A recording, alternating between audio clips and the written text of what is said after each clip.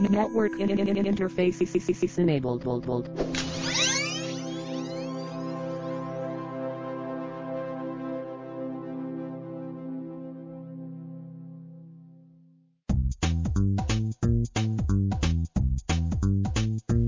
Hello and welcome to the Coming Out of the Basement podcast for the week of October 22nd, 2012. I'm your co-host Carlos. With me is your co-host BJ, and today we have almost a full complement of our motley ship of fools because we are joined by Scott and JJ, who have been guests before.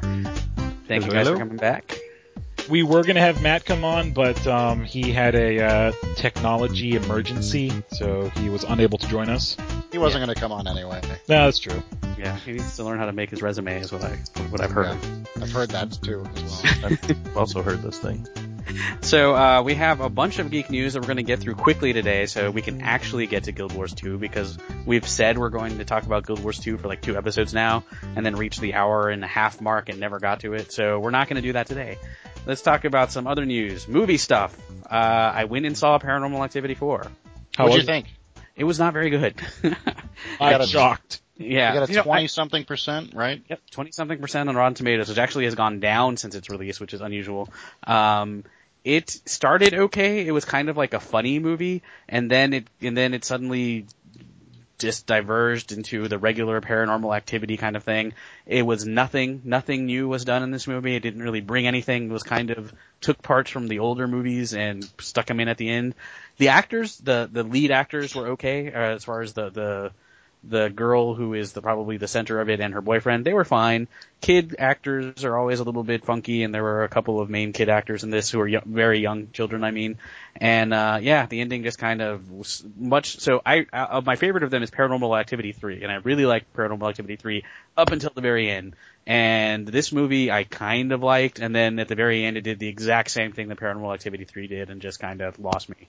So not a very good movie. Well, so I think those movies, if you look at like Saw, and Saw's become sort of a Halloween-y type movie, and I've stopped watching them after I guess the first 2, but from my impression it's sort of the same shit every single time, and they're really just appealing to their own specific fan base, and I think that Paranormal Activity is going to go down that road, and I think next year we're going to have a Paranormal Activity 5 because they're so cheap to make. I would not be shocked if that is the case, because it was also the number 1 in the box office this week. Although it did not do as well as previous Paranormal Activities, it still did okay. It made more than $30 million this weekend. However, like Holly and I were fans of the franchise. I mean, we liked Paranormal Activity 1, 2, and 3, and particularly Part 3, and 4 was just a huge disappointment. So it is unlikely that we'll go see 5 at the movies. Here's a sign that you need to stop making these kinds of movies. The Wayans brothers are doing a parody called Haunted House based off of the paranormal stuff. Yeah, it's done. So when the Wayans brothers are making a parody of your movie, you need to stop. I thought that was when you just needed to keep going, because if it's got enough momentum behind it to create a parody, then it's got to be doing something correctly? No. Normally you're correct, and I would totally support that, but this is a Wayans parody, right? I don't really understand that. That is. The Wayans parodies, the Damon and Marlon Wayans parodies are particularly bad parodies. There's nothing. List me one of them to refresh my memory. I don't remember. Because I know like the scary movies and those aren't Wayans brothers, right? Those are just some other. No. I think one of them appeared in one, but they weren't like a Wayans production. I think Disaster Movie was one of the Wayans parody movies. I don't even know. I'm gonna Google it. So like Scary Movie, was that? No, I don't think that was one of the Wayans parodies. Well, we'll look that up. Other movie news. Iron Man 3, we saw our first trailers of Iron Man 3 now. Have you gotten a chance to see them yet? I've watched it like half a dozen times. What'd you think, JJ? I liked it. I think it's kind of the Empire Strikes Back episode. It seems like bad guys might win this one. Yeah, it's definitely not as happy-go-lucky as Iron Man normally is. No, not at all. Yeah, and so the bad guy is the Mandarin, who has been one of my favorite, villains of Iron Man from when I was a kid. And as a kid, I didn't realize how incredibly racist he was, because he really is. If you go back and read the old comics, which are done recently, so I think it's interesting that they chose him. But also, Iron Man 3 is being produced partly by a Chinese company, like a very big part of it. And they actually went with Ben Kingsley to play the Mandarin, which is interesting too. So I think that's a good way to approach it. Well, I think Ben Kingsley is trying to fulfill the whole spectrum of the racial rainbow because, he did Gandhi, right? So he's done Indian, so he's going to do the Mandarin. And he himself is half Indian. Yeah, exactly. So, he's just kind of really trying to do it all. And he was the bad guy on Sneakers. Who was the bad guy on Sneakers? Was he really? Was the bad Yeah. guy. He played Cosmo in Sneakers? I didn't realize that. That is awesome. Wasn't he also in Dungeons and Dragons? I don't think so. Who am I thinking of? Jeremy Irons. Jeremy Irons. Oh, okay, good. You've never seen that overacting scene where he's thank screaming God. about controlling red dragons? Oh, yes, that's the one. That's what I was thinking of. Okay, We could good. do an episode on that movie alone. Oh, they're making a third one. The second one wasn't terrible. It was more like what you would expect from a Dungeons and Dragons movie. Right, and it went directly to sci-fi, and it was, for a sci-fi movie, it was okay. But yes, they're doing a third one now. I kind of consider like the Darkness Rising like the quintessential D&D movie because I think that encompasses what D&D is. I'm sorry, JJ, you were going to say something? No, I wasn't. I apologize. So we've been talking a lot about DC and like what are they thinking kind of stuff in recent episodes because with their reboot and with a lot of the decisions they've made with their movies, they're thinking now that they're going to be putting Justice League the movie up against Avengers 2. I saw that. And they're doing it with like no lead-in movies, right? That's what made Avengers like do really well because they had Iron Man 1, 2, Captain America, Thor, all that stuff led into the Avengers, and DC says, we're not going to do the lead-in. They might not even use the guy from Superman, the new Superman movie. They're talking about not using him and having like a completely fresh cast. That's bizarre. I mean, it is, they might go with him, that, just because if the movie does well enough, then they'll probably stick with him, but it's a really weird choice because I'm sorry, but I don't think their franchise is strong enough to go against Avengers right now. Well, that seems, go ahead.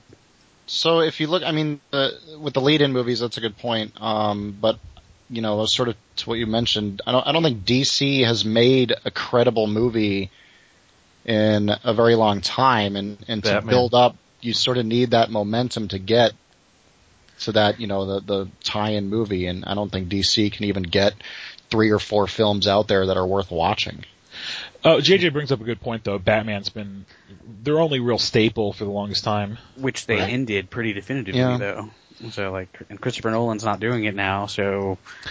Yeah, they were trying to lean, cause basically Marvel's put all their chips on Joss Whedon. So Joss Whedon is becoming the, head producer of all Marvel media. He's, producing the S.H.I.E.L.D. TV series and he's working on Avengers 2 and he's kind of overseeing all the stuff, right?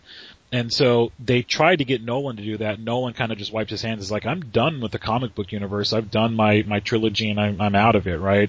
And then there was rumors that they're going to try and get Ben Affleck to oversee their media stuff. And he, said no, or that wasn't, it didn't come to fruition. So I think that this is announcing that they're going to go head to head with Avengers when they don't really have anything like solidly established is a really bad idea. Because Marvel's already got, Iron Man 3, and then they got Captain America, the Winter Soldier, and then, Thor, Dark World. Mm-hmm. They're ready, and then all that's going to lead into Avengers 2. So they've got a plan. They know where they're going. And it seems like this is just a knee-jerk reaction from DC, like, we can do it too. Are they making another Hulk movie with that dude who played the Hulk in Avengers? Because I would watch that. He was good. They haven't announced it. I mean, he was one of the that. highlights. He signed up for 10 movies from what I understand. He should do all of them. He was a good actor. Yeah, I agree. He was great. I think that's weird too. A very, very weird decision on DC's part. Don't know what they're thinking really. And Marvel's just doing really well right now. And so there's the Joss Whedon stuff that he's directing for Marvel. There's also, 20th Century Fox has a bunch of properties as well. And that universe is kind of, being head up by Mark Miller. And they've said now that they're going to be doing a new X-Men movie, based on Days of Future Past. Interesting. Which if people don't know, it's a kind of, time travel, post-apocalyptic universe type movie. And the guy who's directing it is the guy who directed, Matthew Vaughn, who directed, what is that movie? With Hit Girl and Kick-Ass. Kick-Ass. Directed Kick-Ass, yeah. So the guy who directed Kick-Ass is apparently going to be directing Days of Future Past. So, Marvel, even though that's not directly connected by Marvel, I can see that potentially being quite good. I was really impressed with First Class. First Class was good. Yeah, it was. We got the Wolverine coming out soon, and that one's kind of up in the air. I mean, I love Hugh Jackman, but the first Wolverine movie was pretty bad. Yeah, that was really, really bad. Yep. So, he's, but the thing I like about Hugh Jackman is that, most people kind of get tired of playing the role like this. They hate being stereotyped or something like that. Hugh Jackman kind of revels in it. He likes to go do his art stuff, and then he comes back to these, staple characters, and he loves the fact that, fans are, maintain loyalty and stuff like that. So he'll try it again. He'll take another go at it, to see if, they can get it right. So I appreciate that tenacity from him. So movie-wise... How many movies has he been Wolverine in? Like 5, 6? 3? 5. What? 5? Yep, 3 X-Men movies. The Wolverine movie, and then he did a cameo in X-Men First Class. Yep. Oh yeah, okay. Mm-hmm. So yeah, for Halloween movies, or for movies right now, I'm going to put all my hopes on Sinister, and if it's terrible, I'm going to be very disappointed. Let me know what that is, because I've been wanting to get a good horror flick in, and it's been difficult. Yeah, exactly. So I'm going to go try to see that in the next couple of weeks. Any other movie stuff y'all want to talk about? Did you see that they released the trailers for Carrie and a teaser trailer for the Evil Dead? Yes. What? Yeah, so they have some of the Comic-Con footage, and it's Bruce Campbell. He's like, "This isn't your mama's Evil Dead," and he's hyping up the crowd, and they showed some of the footage and stuff. But they're going to be, I think on Wednesday, tomorrow, they're going to be releasing the full trailer for Evil Dead. Yeah, apparently the lead actress, it took her more than a week to get all the blood out of her ears. That's awesome. They mentioned something about just rolling blood all over the place. So apparently it's a lot. Yeah. That's good. Bring it back to its roots. Yeah.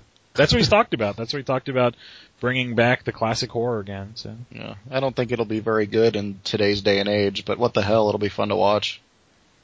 And that's what it always was. It was just fun to watch, right? It's fun to watch someone who's not, constantly screaming from the enemy. Someone who's like, I'm going to get a chainsaw and take it to him. So. I don't know. Like the old Elm Street movie, like the first Elm Street movie scared the snot out of me when I was a kid. Yeah, but watch it again today and you'll be like, that it's was awful. Lame. Yeah, it's awful. It's terrible. Even Poltergeist is awful, and that scared the snot out of me too. Yeah, me too, on that same boat. Poltergeist would terrified the crap out of me, but today I watch it and you're like, all right. Now, I know I brought this up 2 episodes in a row, but I'll bring it up again. I think Exorcist is still scary today. Yes, I agree with that. Yeah, I'd agree with that. Yeah. I still like Poltergeist too, but I don't find it scary. But yeah, I still enjoy it. Yeah. Beck, my wife, she loves the original Nightmare on Elm Street stuff, and she'll still watch it today. So, and I think she enjoyed the remake. Did you guys see the remake? No. I did not know. Okay, it was okay. It had the guy who played Rorschach as Freddy.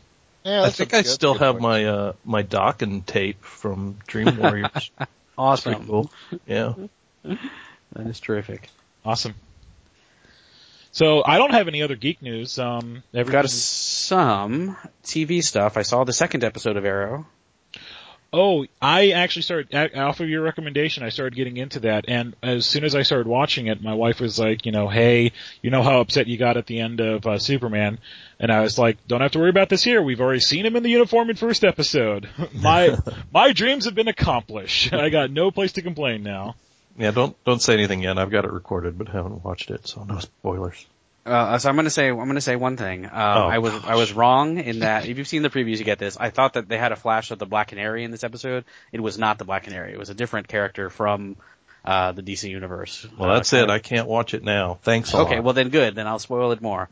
No, actually, I was telling Holly about that the Black Canary was going to be a character in this show at some point, and Holly has never read the DC comic, and she was like, "Is that actually a superhero name, the Black Canary? Like, how did they come up with that?"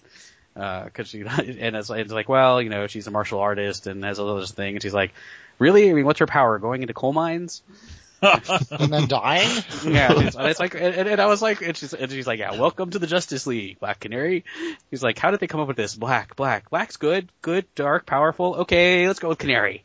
And I was explaining to her, she's actually a really, kick-ass female character, especially when she was written by Gail Simone in the series Birds of Prey. And then Holly's like, Birds of Prey? A canary's not a bird of prey. Who are they gonna let in next? Robin?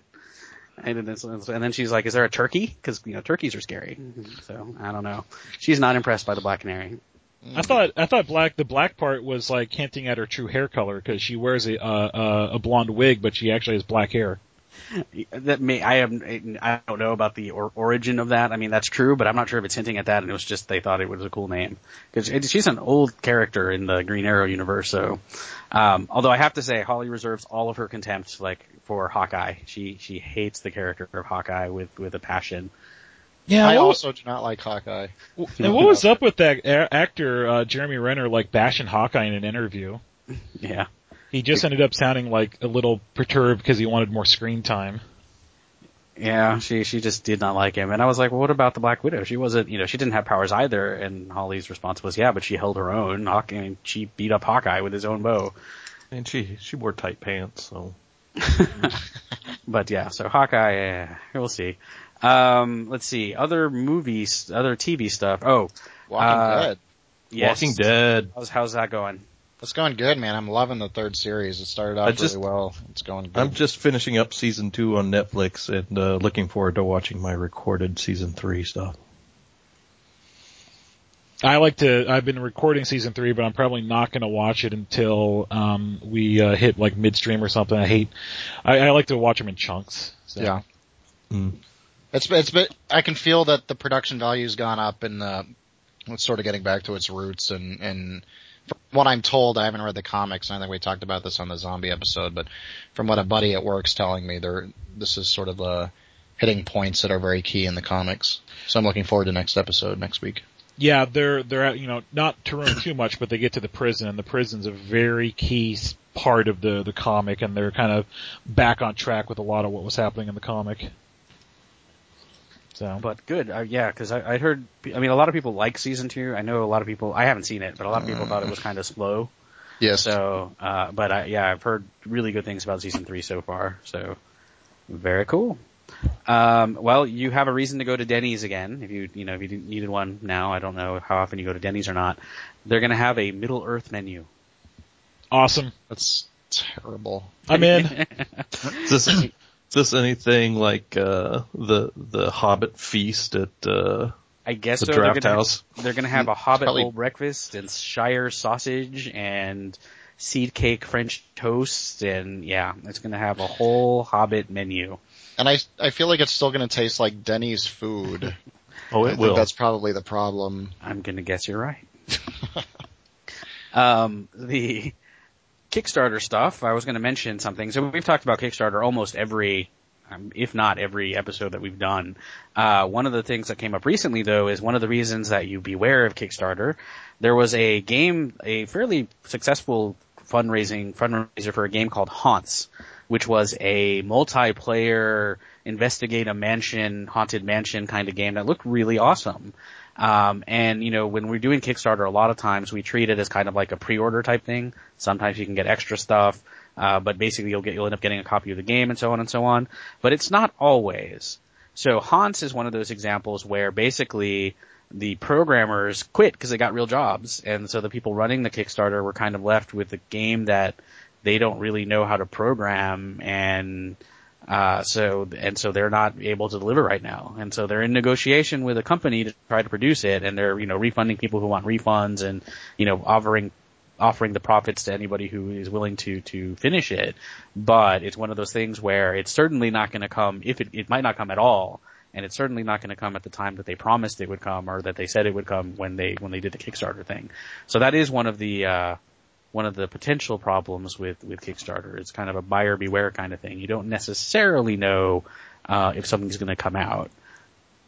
And that's why I've invested in a few Kickstarters. It's worth doing your research. Like I invested in Zombicide because they already looked like they were, 90% done with their production. They already had, working models of their game and stuff like that and all their miniatures.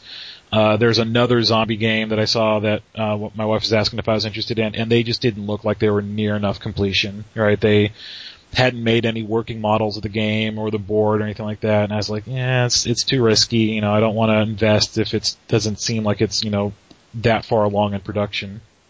Right. So I'm going to mention some that are still open that I'm pretty sure are going to make, then that will be made. First is, of course, I mentioned it last time, but you still got more than a week to join, and it is the Deluxe Werewolf the Apocalypse 20th Anniversary Edition.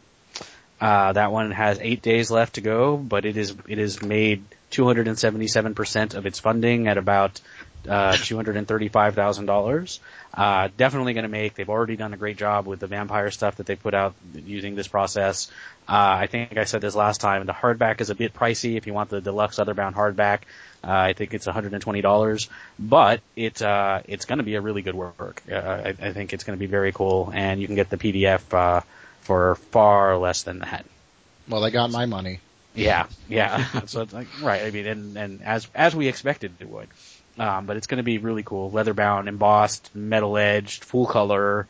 It really is a really great project. And White Wolf, of course, well-known company, will definitely do it. Hillfolk, which is that system by Robin Laws that I mentioned previously, who publishes stuff for Pelgrane Press, still has 9 days on that one. Definitely going to make also. They keep on adding, more and more authors to it to create new systems for it. They recently added Dave Gross, Chris Pramis, Wolfgang Bauer. They've gotten to the point where the game system is going to be an open game. It's going to use an open license of some sort, and if it reaches 50,000, it's going to open up another thing from Pelgrane Press, which is the Gumshoe system, which was an award-winning system that came out a few years ago for the game Trail of Cthulhu, which is supposed to be a really excellent Cthulhu-based game, mystery, but more like along a mystery type thing. So I hope they reach that 50,000 goal, because it'd be really cool to have an open license for Gumshoe. But just in and of itself, it's going to be super awesome. It's got actually it has the people who do, one of the guys working on the Werewolf project is going to be writing a system for it. So yeah, it's going to be a pretty interesting system. Other projects are Mutants and Mastermind is doing a 10-year anniversary edition. If you don't own Mutants and Mastermind, it's a really good way to get it. If you do own it, if they meet their stretch goals, there's going to be some extra stuff in the book. A lot of it having to do with the history of Mutants and Mastermind, but if you're interested in it at all, it promises to be pretty neat. Definitely that's going to make it no matter what, the 10th anniversary.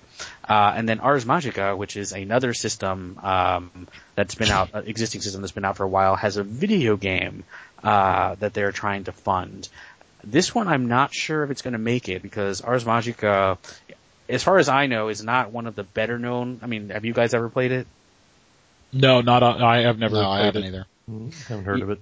Yeah, so I mean, I've heard of it. It's got a pretty decent set of books, a good set of books, and I actually know someone who writes for it.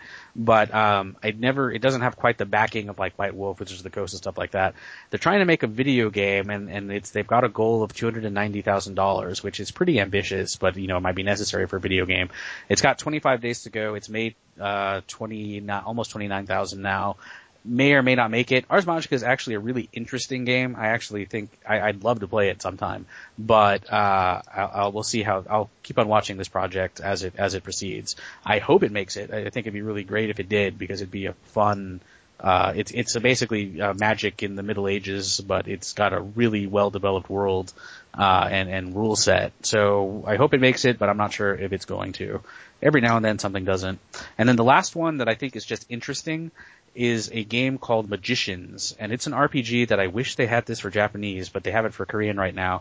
And it is an RPG where basically you do things by learning Korean. Like, it's a language learning type RPG type thing. It actually looks really neat. That was kind of my first reaction as well. But I mean, the art is gorgeous. The system that they put up so far, it's already written, actually. Everything's already written. It sounds very cool, and it's based on The Magicians by Lev Grossman, the whole concept of it. So I actually think it sounds pretty interesting. And like I said, I wish they would do it for Japanese, but of course the guy taught English in Korea, so he knows he made it for Korean. We've now learned that Scott hates. Scott hates learning. Well, I hate learning and I hate Koreans. No, I'm kidding. I also have a Kickstarter thing to throw out there since Carlos went on a sort of spiel. If you guys check it out, it's called Star Citizen. It's a space simulator done by Chris Roberts, who also did those awesome games Privateer, Freelancer, and Wing Commander back in the day. he is working on a new project that has already reached its goal, and it's pretty much pre-ordering an awesome open-ended space simulator for like $40. So go and check it out. I have heard of that game. There's been Yeah. a lot of talk about that. Yeah. Oh, and good. It made its goal of $500,000. Very nice. Still has 26. It's still got 26 days to go though. Yeah, so it's totally throw gonna more make money at it. Very cool. Any other Kickstarters? That's the only one I got. Yeah, I got nothing that I've invested in recently.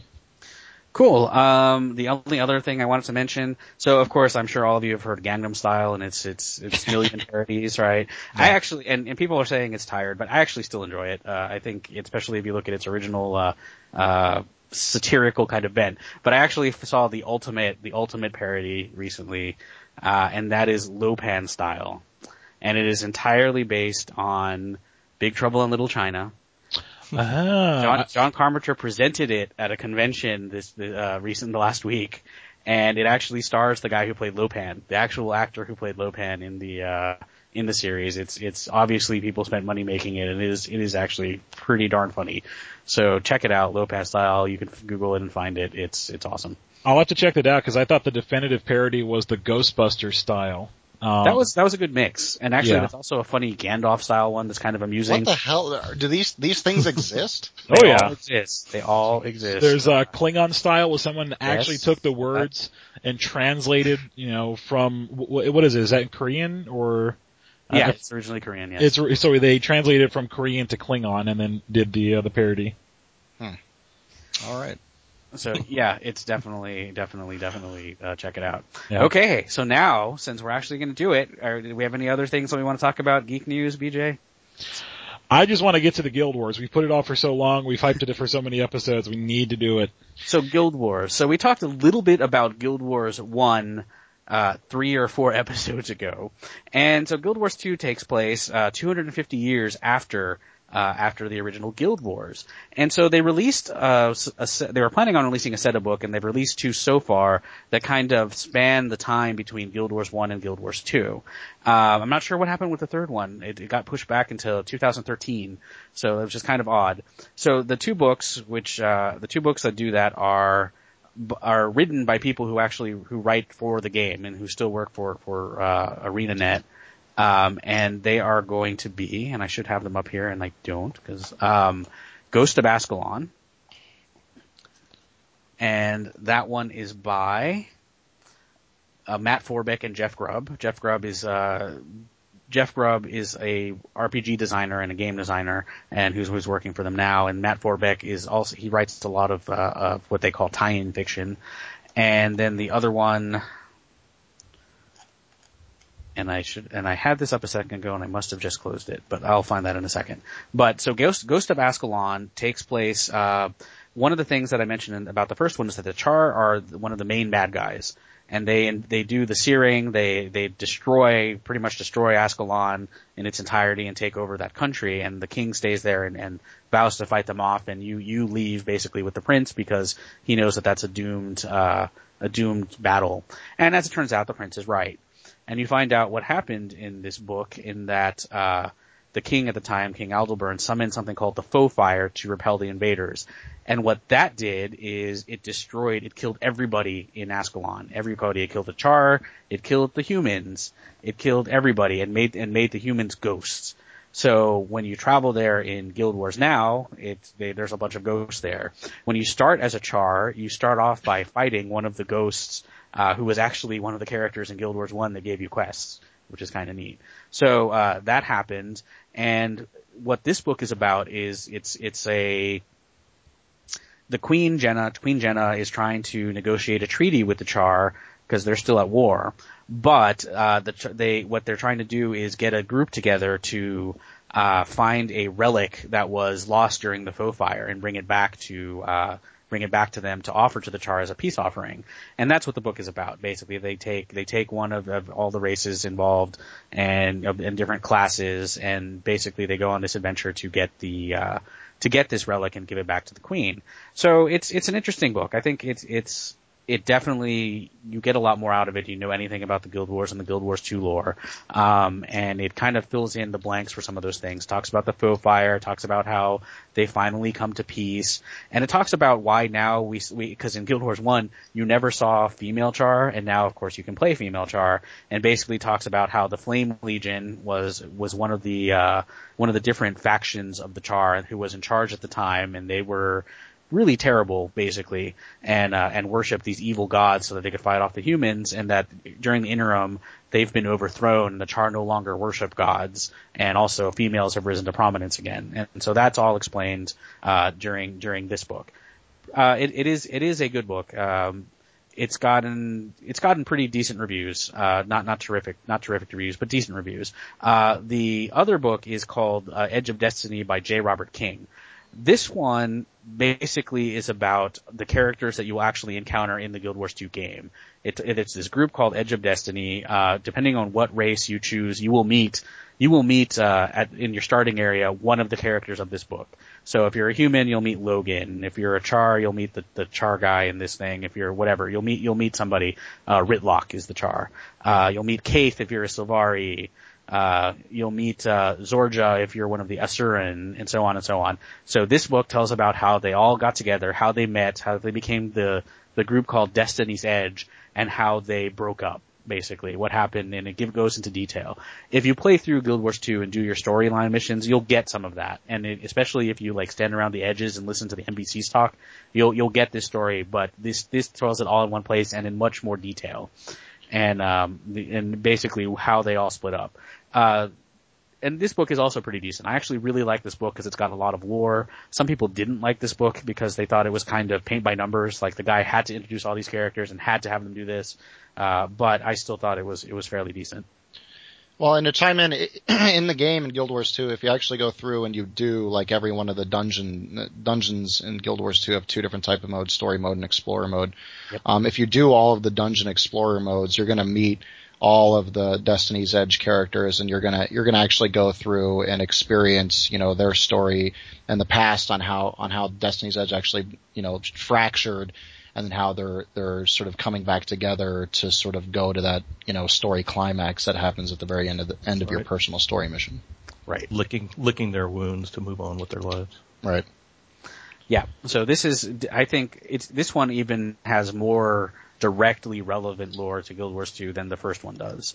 So it's an interesting one. Well, it's good for books and all, but let's talk about the game. Let's talk about the game. That's it on the books. Go for it. All right, so I'm sure we've all gone out there and we've all played our series of MOs, and we've probably had some disappointments recently. I haven't played Mista Pandera. I don't know if you guys are planning on ever talking about that, but I don't actually plan on playing. I love WoW it. Expansion. It's awesome. It's the best. Yeah, well, go love it in your corner by yourself. Earlier this year we had Star Wars: The Old Republic, and then before that we had some sort of short-lived MOs and Rifts, and Terra came out. But I personally really like Guild Wars because it's bringing back the whole competitive nature of MOs, and the fact that the whole end game of Guild Wars is based pretty much solely around PvP and what we call World v World competitions, where you're pitting one server against another in blocks of 3. So it's a sort of a triangle of World v World going on in a different realm. It's sort of different from the PvP or PvE arena, and that goes on for stints of a week, and I guess they're planning on extending it out to 2-week periods of time. And it's actually fairly in depth if you've done PvP in an MMO. To the extent where there's supply management, there's fort management, you can upgrade. Siege weaponry is really interesting, and just the sheer scale of combat. And I really like that personally as an end game to an MMO. But before you get to the end game, if you look at the simple gameplay of Guild Wars 2, they always like to promote themselves as more of an action-based game. There's a lot of emphasis on your combat positioning. There's, dodging and evading and managing stamina and managing hit points, and you don't have your traditional trinity of tank, healer, and DPS. When you play a character, you're sort of all in one. You have your self-heal. But the thing that I like probably the most about Guild Wars is if you think about other MOs, you typically have, 3 hotbars of 10 of powers that you have, that block off the lower part of your screen.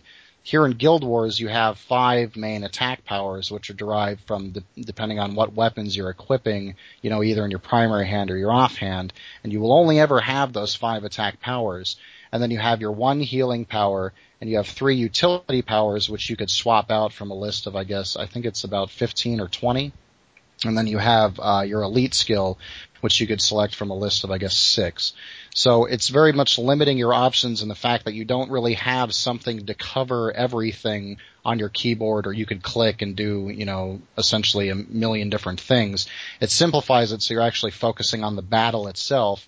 You're focusing on your character's position. You're not really focused on cooldown timers of 17 different powers. Although, and I've been level 80 for a month and a half now, and I'm still really enjoying the game. And so I I will will mention, say something. I will mention you're not stuck with those powers though, because you can switch them in and out out of combat.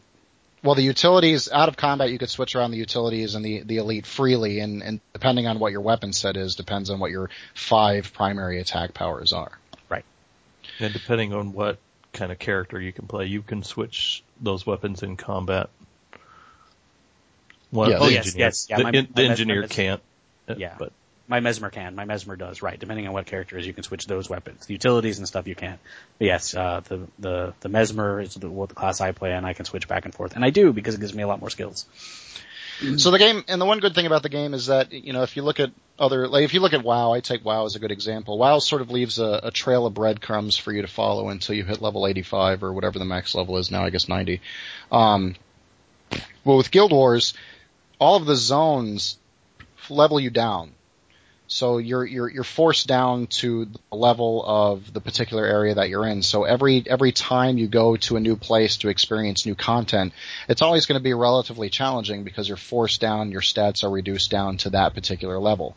And that's good for people like me who like to rocket up to level 80, and I still want to play with my buddy JJ, who doesn't play, 9 hours out of the day like I do. So we could still play together because it's forcing us all down to this certain level where we're at.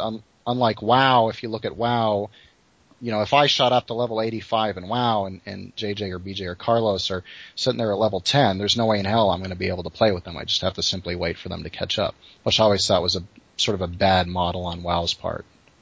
But that's definitely one of the good things that I like about Guild Wars, and the fact that all of the content across the entire world is relevant and interesting and challenging, regardless of what level or even what equipment you have, because of that forcing the level down part. And it's not as transparent, because the World of Warcraft has the 10 bear asses we always talk about. You start in a zone, you're like, hey, Mr. Quest Giver, what can I do for you? I need 10 bear asses. All right, I'm going to go get you 10 bear asses. They have quest givers, but they're not really quests per se, because you don't talk to anyone. As soon as you get into the location, you'll see a person with a heart, and then you'll automatically have tasks that you can perform, and there's a variety of ways to accomplish that. It could be go kill somebody, it could be go do a riddle, or it could be go, feed the cows or something like that. So they try to appeal to different play styles depending on, what kind of character you're running or what you prefer. And so they give you options and stuff like that. And they don't give you a hard number. It's just a bar that ticks up, so you're not really aware of I need 10 of this or I need 5 of that or whatever. So it just feels a lot more easy flowing, the whole process. Yeah. Well, and to sort of that extent, if you look, that bar is very prominent throughout the entire game, as to where if you're doing, say, a heart, which is essentially the Guild War equivalent of a quest, you could kill a bear and get a little bit of progress on your meter, or you could say light a fire or, knock a wasp nest out of a tree and get significantly more progress along that quest. So it sort of encourages you to do different things and try out and see what's sort of the more beneficial task to do. And then sort of along those same lines is in every zone there's these dynamic events that happen. They could be spurred by somebody talking to the right NPC or being in the right place at the right time. But there's events that occur. Like, say, for instance, you're at a camp and then suddenly a bunch of centaurs begin attacking, and that can kick off an event or a chain of events that sort of take you throughout the zone. And it's that, I really like that because it makes the world feel more dynamic versus the static world. I accidentally woke up a demon in the Swamp of Sorrows. That was, yeah. Yeah, I've done that too. That guy's pretty fun. Yeah, but it's things like that make the world feel more alive versus the sort of boring, staleness that you get with, say, Star Wars or WoW. Because the NPCs themselves, that are there, the shopkeepers or the guards or whatever, will actually, run in and fight and defend, and you're trying to, keep these structures alive or keep these turrets alive or escort these people from point A to point B, and they can die, and then you could lose. So it makes it fun and more interesting. Yeah, and I like the big events too, the stuff that brings a whole zone together, or people from other zones, like a dragon spawning or something like that, and you tell your buddies, and then they tell their buddies, and all of a sudden, you've got 65 people all trying to kill a dragon at the same time. Yeah, WoW has all those too now. They copied it. I'm sorry, this is the Guild Wars episode. Not the WoW episode. You guys kept on bringing up WoW in that comparison, and That's I gotta fair. say, it is really the only thing to feasibly compare Guild Wars to at this point in time. Because I think now that Star Wars has gone to the free-to-play mode, I don't really think that there's any really heavy hitter MOAs out there other than Guild Wars and WoW. How's Rift doing? I don't. I keep on getting emails from them. So Rift has an audience. There's a group of people that like it. I've tried Rift a couple times, but every time I try it, I'm really put off by the fact that the characters I make have a paunch.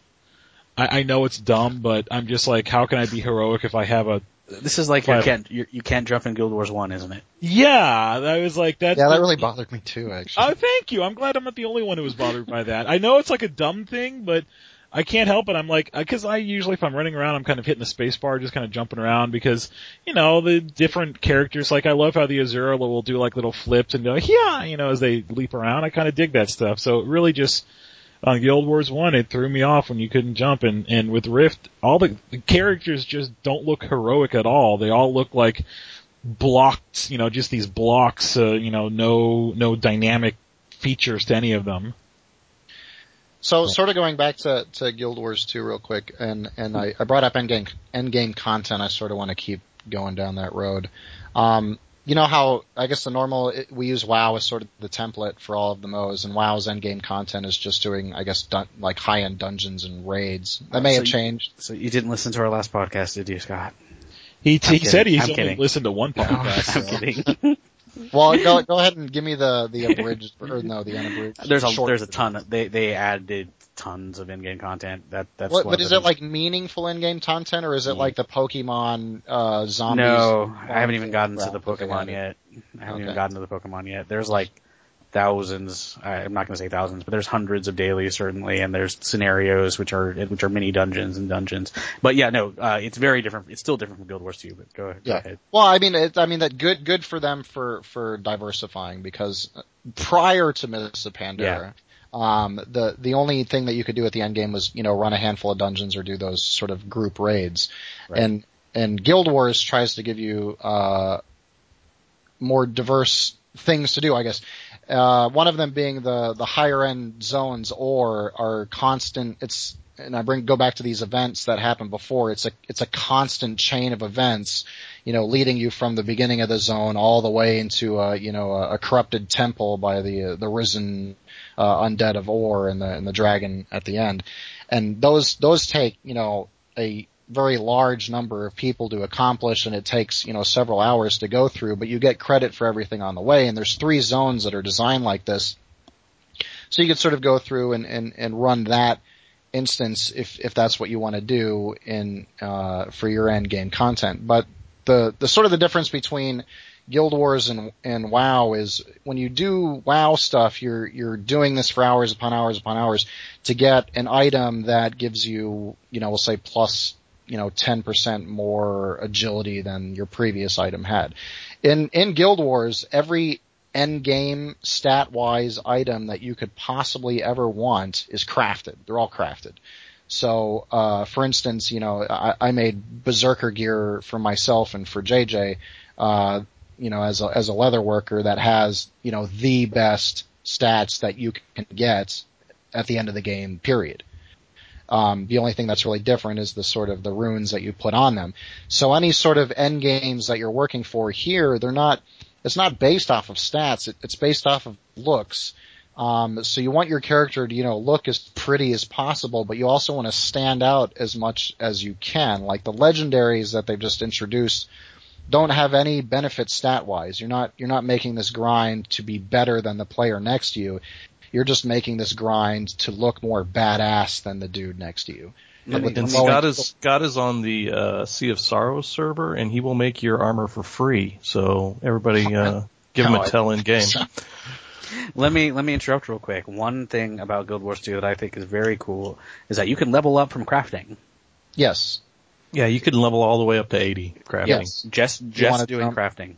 And that's cool, and that sort of brings back I don't know if any of you guys, I think BJ played Vanguard, but Vanguard did, I think crafting was an entirely different profession. You leveled up separately and it was its own different thing, and I thought that was pretty neat. But I do like the fact that the crafting in Guild Wars is interesting, and the fact that you do have some sort of discovery process. You don't get spoon-fed a bunch of recipes, or you don't have to grind for a bunch of recipes.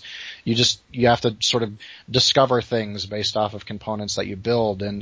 And though one of the least lucrative crafting skills, but one of the more interesting crafting skills is cooking, because throughout the course of the game, and you're doing all this harvesting of these nodes that you just happen to find out in the middle, like everywhere. You pick up carrots and onions and whatever.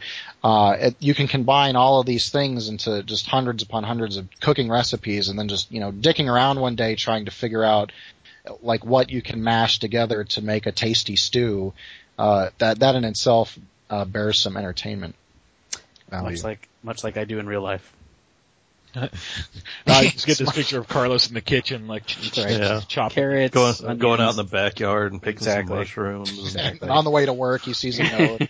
Oh my goodness! I gotta pick that mushroom.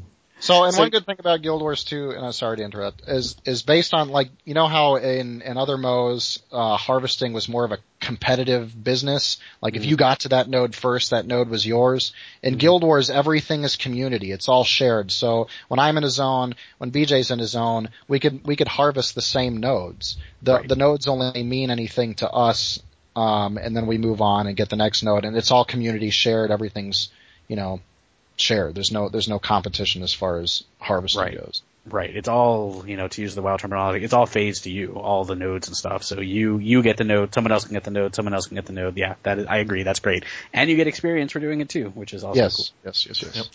So, going back a little bit, so we haven't really talked a lot about the classes and the races all that much. So, and they do make a difference. You have a lot of go ahead. The races only make a difference as far as story goes. That's what I was going to talk about. Okay, go ahead. Yeah, I was going to say each race has each race and class combination. When you're creating a character, they'll give you a series of questions that you answer about your character. So, like, if you're an Asuran, which are these little furry creatures who think they're superior to everyone else, they'll ask you, like, what college do you belong to? If you're human, they'll ask, so this was my favorite thing about the humans. The humans have these three options at one point where, what's your history like? Was your sister killed by centaurs? Or do you not know who, are you an orphan and you don't know who your parents were? And then the third one is, did you not join the circus when you could have? Yeah, that's awesome. That's why I made my engineer. I'm like, I can't resist clicking on this. I was like, one of those things is not like the others. But basically every race has questions like that. I've actually made something of every race. And every class will have something related to that. And all of that will, feed through your entire story as you're going from 1 to 80 and doing your professional story. Well, I don't think it's your entire story. No, it's not your entire story, but right. Yeah. The stories are divided up into 3 chunks. There's your own sort of personal story, which is based on those questions, and then there's the block of story, which is based on the faction that you pick. And I think everybody's story at the end is the same. Yes, that is correct. Yes. But that being said, I wouldn't know because this is probably one of the only games that I have yet to play in alt. I made one alt once, so I could play it in structured PvP, which is another thing Guild Wars has going for it, which is like a tournament style 5v5. Think of League of Legends without the leveling. So you make a character, you sort of you do these competitive maps. And the good thing about that is if you don't know what you want to play, you can do that and it levels you to 80 and you have every ability and every talent and every piece of armor available at you. So you could run through these sort of dummy combat drones or whatever and sort of get the effectiveness of a character without having to level up to 80, which I think is pretty freaking cool. Yeah, and even when you do the world PvP with your regular character, you can join it at any level, and it'll level you up so that even though you might not have all the options of someone who's done, who has actually gone from 1 to 80, you could still, be viable. Right, and it gives you a gear set, and you're all on equal ground, on equal footing. So it's not like you just started this new PvP and have horrible gear or anything like that. You have the same gear as everybody else does. Well, that's for the structured PvP. For the world PvP, your gear is actually dependent on how well you can perform. So if you have crappy gear, it's going to level your crappy gear up to a simulated level 80 crappy gear, so it'll still be crappy gear. And that is my recommendation is if you want to get into World v World, you should at least be level 30 because then that unlocks your elite skill, and your elite skill makes you significantly more effective in a World v World scenario. Of course, depending on what it is, it could be a terrible one, so I don't know. Right. So the playable races, let's mention them now. So there's the Asura, which are those little guys that I mentioned before, the Char, which are those kind of bestial, often described as feline people, regular humans, the Norn, which are these kind of giant Viking people, and the Sylvari, which are a new race who are kind of like plant people. I think they're the answer to the elves, right? It's their way of having sort of an elf-like creature without being actually elves. Right. That's exactly right. They were going to be introduced in Eye of the North, and actually it was slightly different, but they're what ended up happening. The professions, they split up professions into 3 different types. So there's the soldier professions, which are guardians and warriors, the adventurer professions, which are engineer, ranger, and thief, and the scholars, which are elementalist, mesmer, and necromancer. What do you guys play? I play a thief.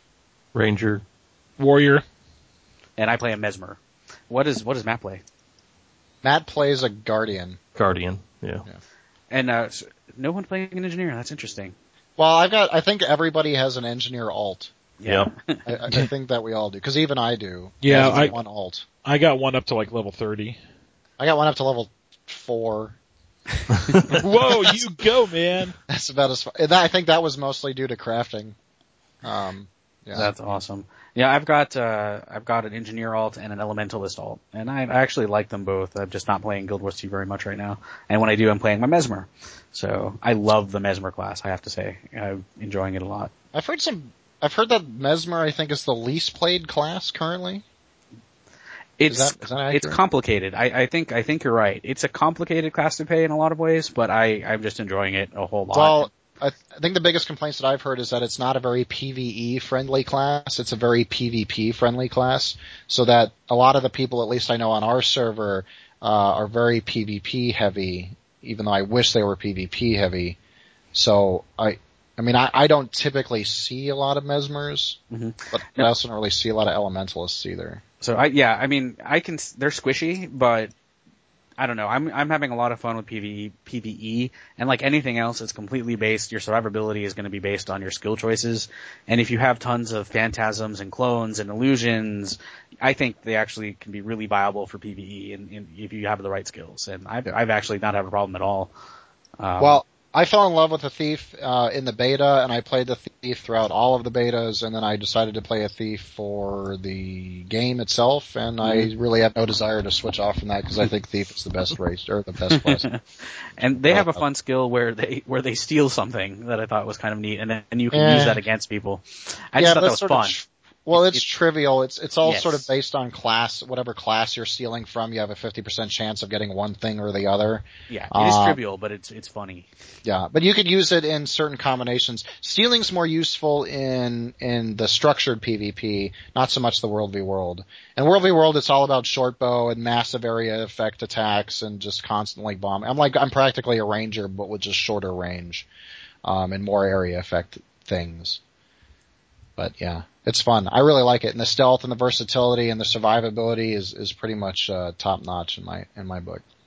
So as far as like in-game content goes, we have the structured PvP, like what you said, this is League of Legends type things. Everyone's on the equal footing, and they try to make it a very fair and balanced thing to where it's all about skill.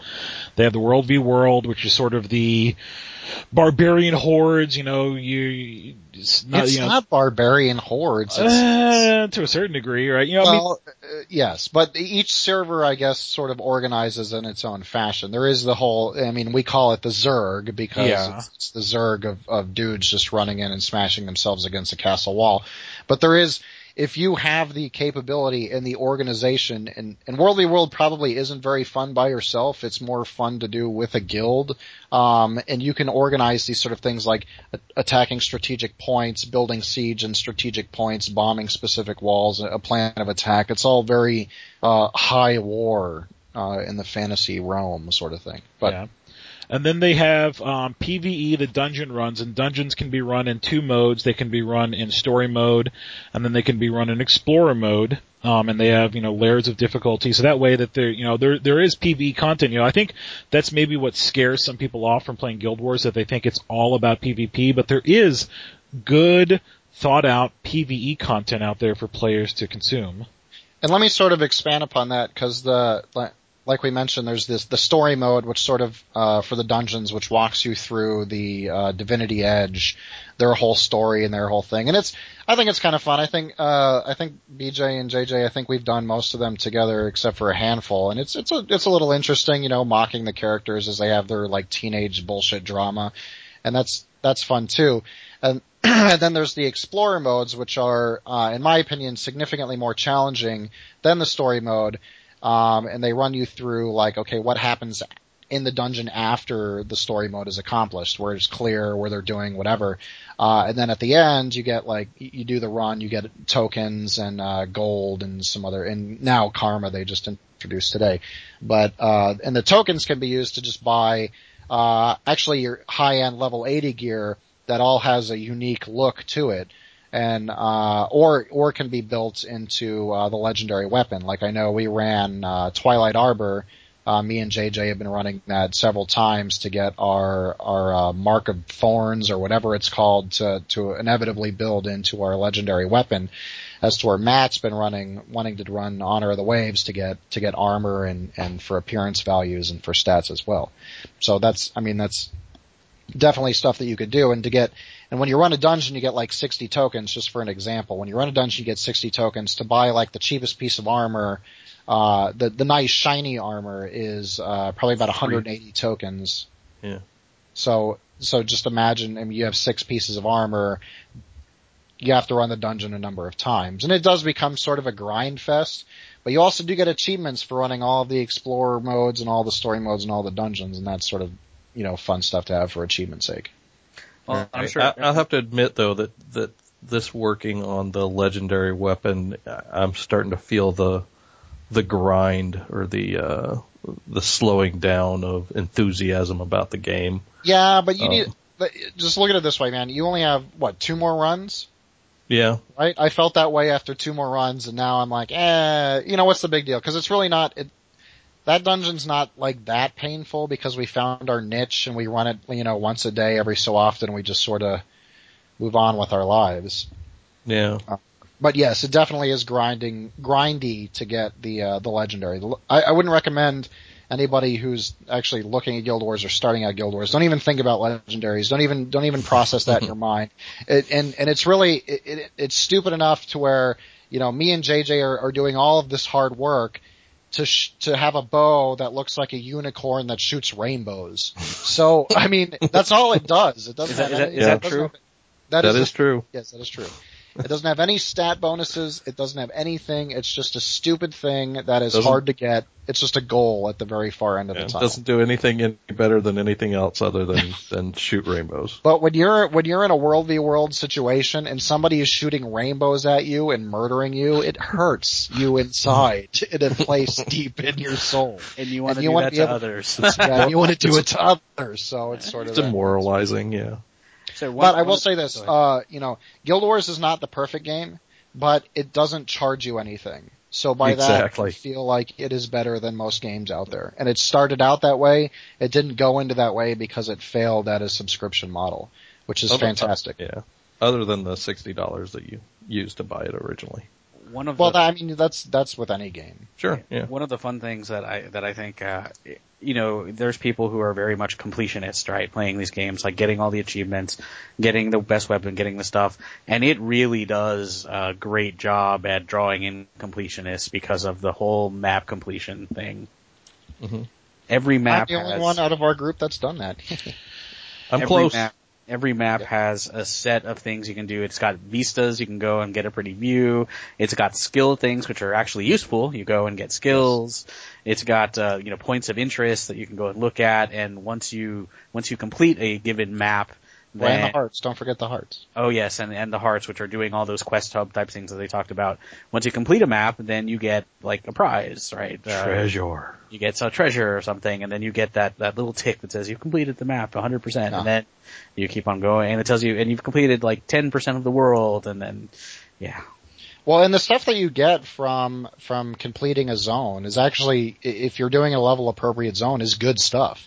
I mean, sure, it's like 4 random things. You get like a black lion thing, which could be a key or whatever.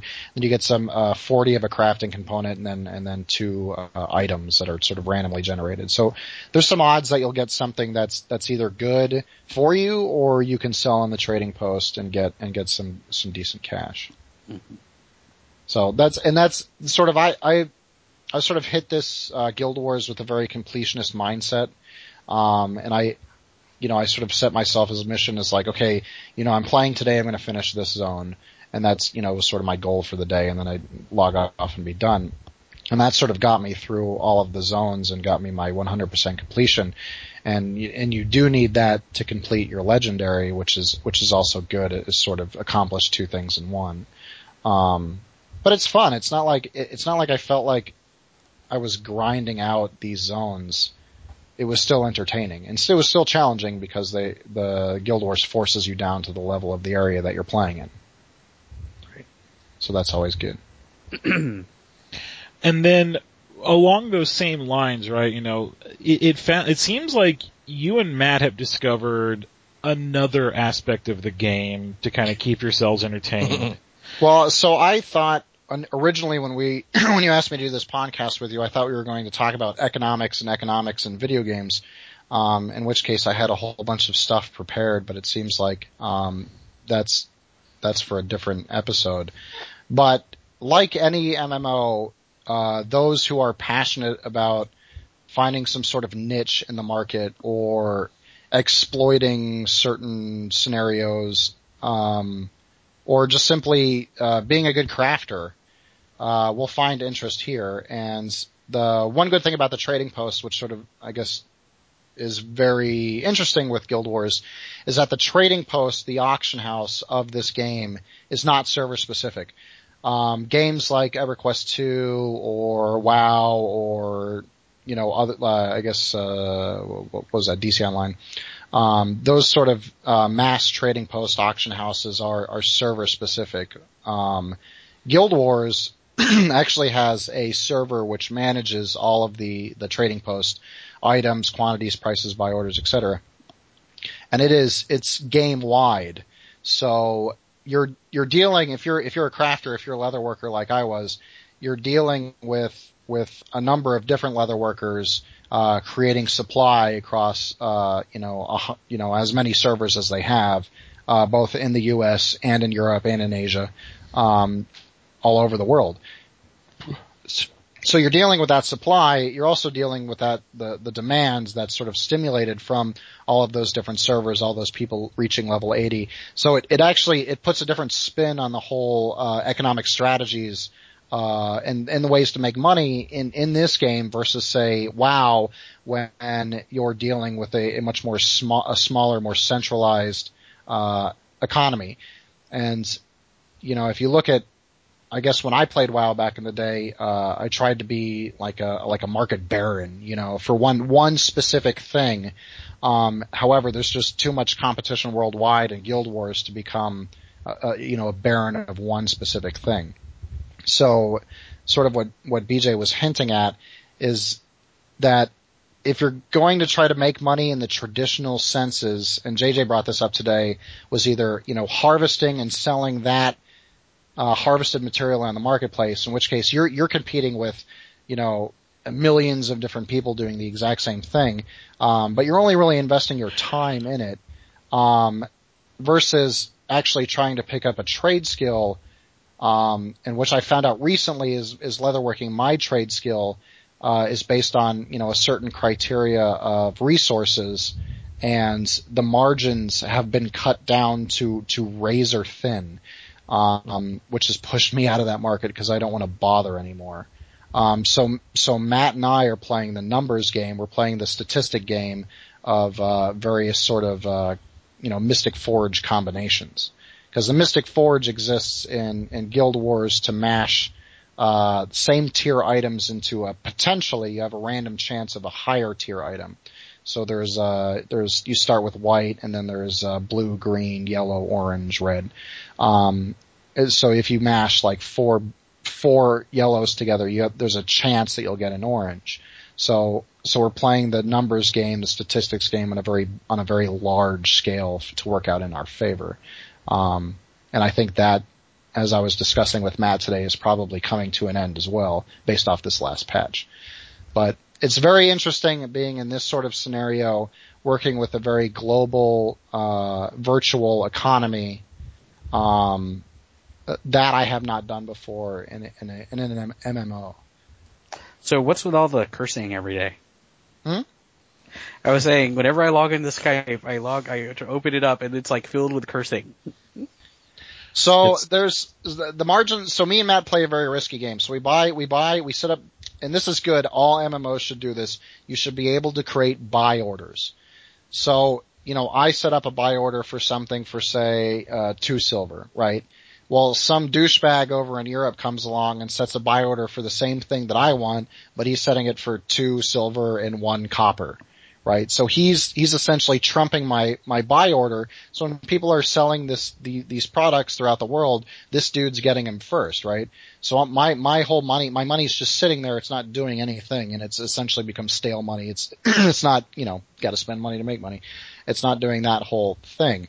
So we complain a lot, because not only is there that overcutting on the buy market, there's global undercutting on the selling market. So if I have a premium item, I'm trying to sell it for 3 gold, somebody comes along and sells it for, 2 gold, 99 silver, 99 copper. But then there's those people who don't seem to have any sort of, I don't understand what goes on in their mind, and which probably causes most of our swearing, is if I list something for 3 gold, then the next thing listed below mine will be for 2 gold and 75 silver. So they drop that price down by 25 silver for no reason. So that's where all the swearing comes from, because it's market decisions coming from people around the world that don't make any sense to me. Because it's not like real world economics where, one company's trying to guess what the other company's selling if they're both selling the same thing, assuming it's not broadcast open market. This is broadcast open market. It's like McDonald's selling a double cheeseburger for $1, and then Burger King says, well, you know what, screw you, I'm selling mine for 99 cents. But instead of the 99 cents, they're like, screw it, I'm selling mine for 75 cents. And it just doesn't make any sense to me. I think a better like real world example of that are gas stations, right? Oftentimes we'll see gas stations right next to each other, and one will be, gas is like, $3.49 and the other one will be $3.48. But in your example, you're saying, one gas station is $3.49, the other one's like, nope, $3.20. Yeah. Right? Not even, trying to play the margins at all. I don't know. Well, I think it's a lot like the real world in that people are not rational actors. That's probably very true, but I think the problem of that is that the business that Matt and I are in, we're not building anything. We're taking large groups of things, mashing those into smaller groups of things, and then trying to build a profit out of that, right? So it's not like I could sit there and go, oh, to make this tunic, it cost me 5 of these and 10 of these and whatever. So my cost is 15 gold. I'm going to sell it for, what I can. This is one of those things where there is no actual cost to this. We could derive a cost from it, but it's just a cost on that particular run. So what we have to do is we have to do a broad spectrum. So we're basing our pricing on what the current market value is of that particular item.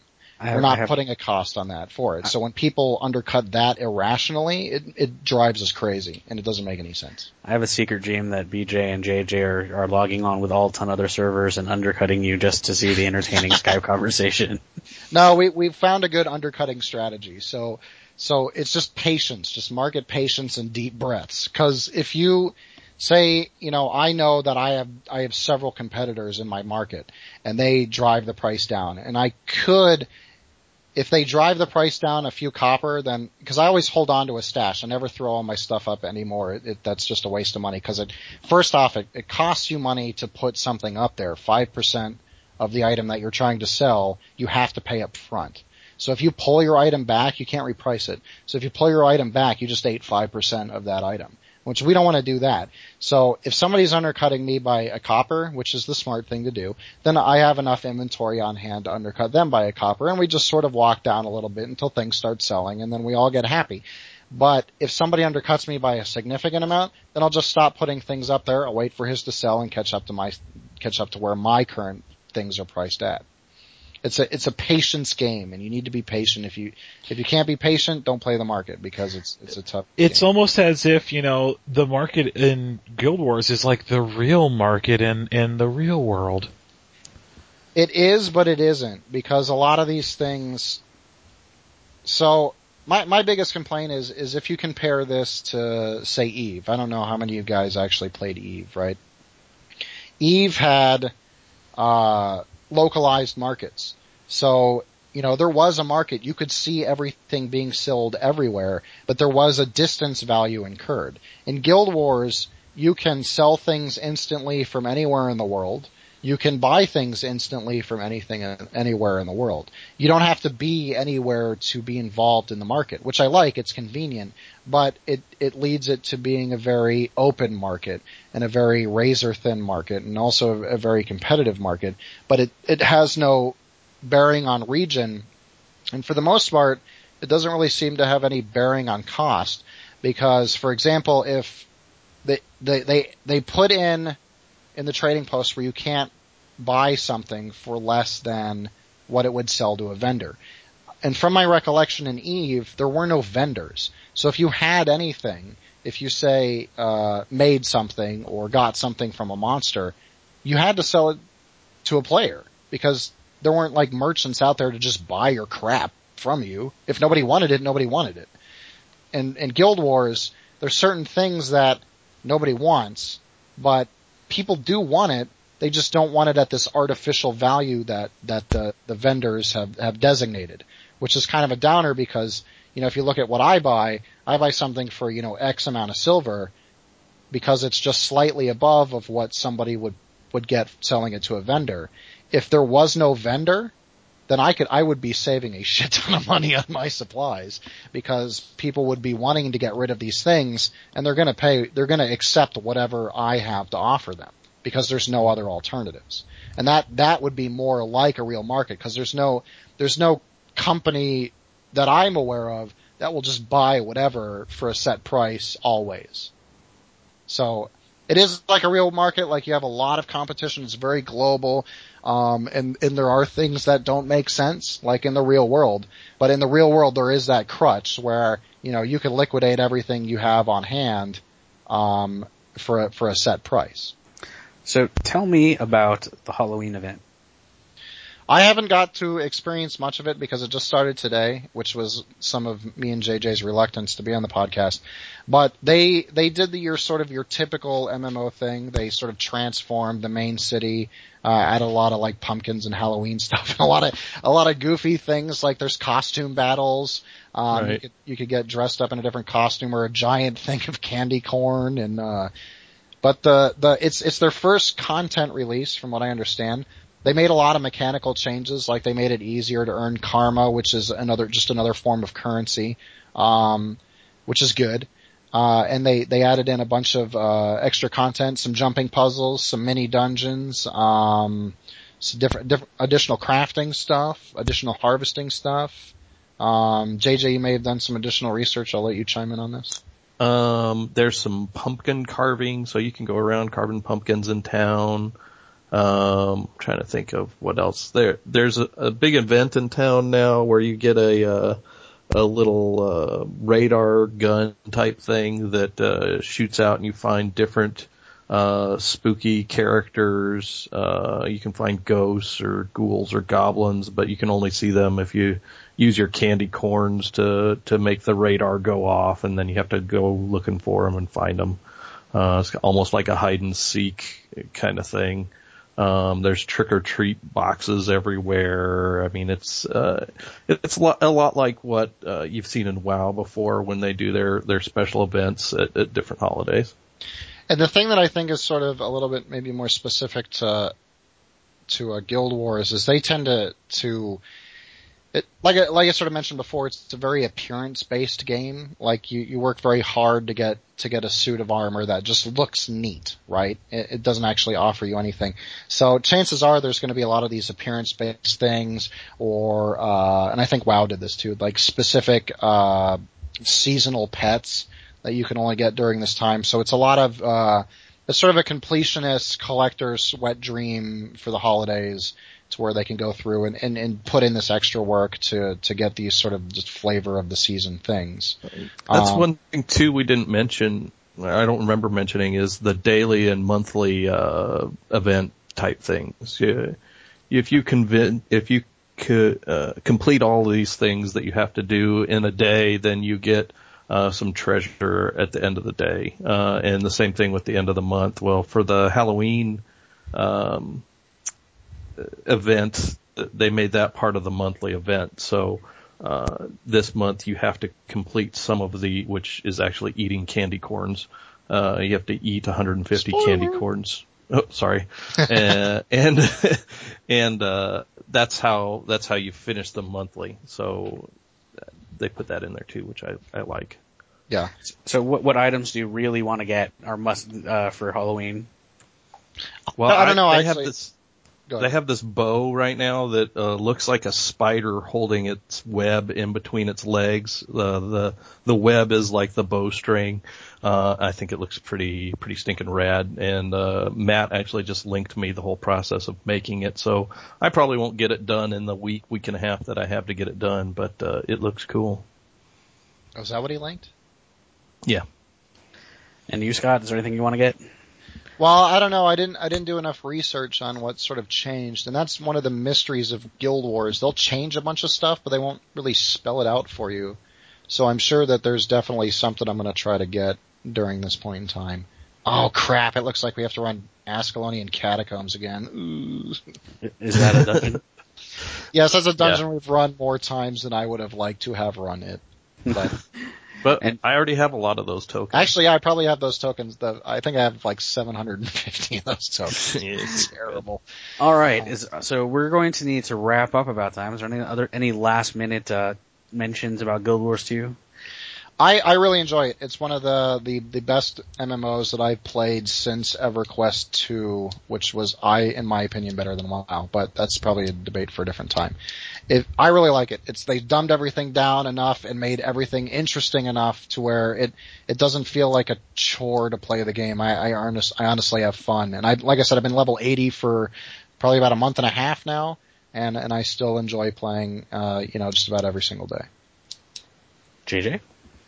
I think Guild Wars 2 is fun. I think it's losing a little bit of its luster for me, but, I stick with stuff as long as these guys play them, so, I'll stick around as long as they do. And it doesn't cost you a goddamn thing. Yeah, it doesn't cost me anything, so, I haven't paid anything except for the original box price, so. So it's easy to come and go as you please. I wanted to hear some big numbers because I was telling my boss about this and he was a little shocked, but I've heard that you and Matt have depending on what time of the day, you've gotten over 100 gold each, or one of you got close to 200 gold? Matt has over 200 gold. I think I'm getting close to 150 myself. And that's pretty significant. I mean, that is incredibly significant. Yeah. So that's a lot of money to throw around. I have 13. Feeling pretty good about that. Yeah, I got like 8 or something. Well, I worked for about 1 month straight leatherworking to build my small gold fortune from 10 up to 50.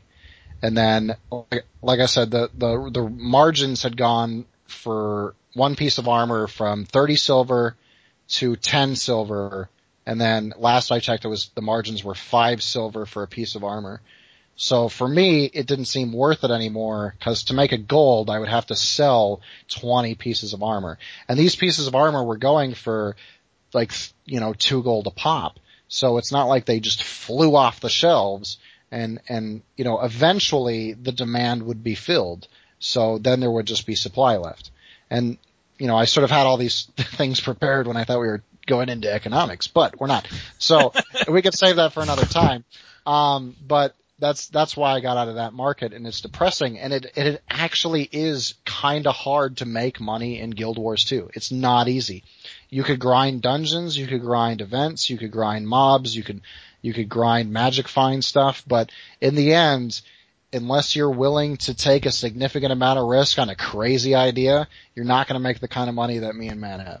So, just a heads up. Did you really prepare like an economics dissertation or something? I had put a lot of thought into it because I was going to sort of compare and contrast Guild Wars with EVE, because I think that EVE Online by far was one of the best economic games MMOs that has ever existed to date. And I wanted to expand upon that. But we could do that later. It's okay. We can do that in another episode if there's just like booming interest to go into the economic details of anything. So we'll see what the feedback is like on that. Well, economics is not interesting, but like I said, I had thought about this a lot because that's what you told me this was going to be. And one of the fun things about EVE, though, is that EVE has some of the best, actually interesting economic stories and economic horror stories of any MMO. And not just in-game money, real-world money. So, or stuff worth real world money. So I've heard of pyramid schemes on EVE and these hoaxes that they made tons of money on and stuff like that. No, there's EVE has everything. Pyramid schemes, hoaxes, shiny salesmen, and it's also got those scruffy, nerf herders who go to the main capital to buy shit for real cheap and send it out to the boonies, risking life and limb to sell it for huge margins. Yeah, it's got everything. It's got the whole classic Oregon Trail economics to it. Did you say Oregon Trail economics? Oh, it's just, that's what you die of what is it, dysentery every now and then? Dysentery. Yeah. No, yeah, it is. Actually, EVE has some really, really great stories. That would be a good, interesting topic. Well, if you guys decide to do that, let me know, because I did a lot of that stuff back in the day, and EVE for me was Excel spreadsheet in space. So that's actually how it is also described a lot, is as an Excel spreadsheet in space, which doesn't sound all that interesting, but it is just fascinating. Oh, but it is, because I took out loans to start a business on EVE, and I made it big, and it was fun. It's fun. It's interesting stuff to talk about. Yeah. But and on the economic side, CCP Games, who owns EVE, they actually have an economist on their staff, like a real world economist. So yeah. All right. Well, we'll do that for another time. We're at an hour and a half mark. BJ, is there anything you wanted to? I got nothing off the top of my head. Is there anything you want to highlight for next episode? Well, if I'd like to do another episode soon, so we can do a Halloween episode. Oh, I like that. You wanna cover like horror movies and stuff, or That's what I'm thinking. Yeah, we'll cover some horror stuff. Okay, horror movies aren't really my specific genre, but I think I can dabble in there a little bit with you. Yeah, I've watched quite a few. All right, well there you go. We can have other people on too. But yeah, I've got movies, books, everything. Love it. So we're going on vacation next weekend, but and we'll be visiting some historical houses and the haunted houses that they have in the area. So that'll be fun, and I'll update you all with that. All right, sounds good. So that'll be another episode of Coming Out of the Basement. You can reach us on Twitter at COTB1. You can find us online, comingoutofthebasement.com. And as always, you can email us at podcast@comingoutofthebasement.com. We really appreciate all your guys' comments. Thank people for listening. Thank you all. And Scott and JJ, thank you for being on. Yeah, Yep, thanks. thank you. Hey, I gotta chime in. There was your COTB1? There was already a COTB. What's the COTB original? I didn't look up who the person was. It just didn't let me. So we had to get COTB1. You gotta keep it short. Twitter's all about the word count. Keep it short. There you go. Fair enough. Yeah, COTB is Julio Barranco Diaz. There you go. So that's pretty much it. hasn't posted since May 10th. All right. So glad he has that account. Catch you all later. All right. Bye, guys. Bye.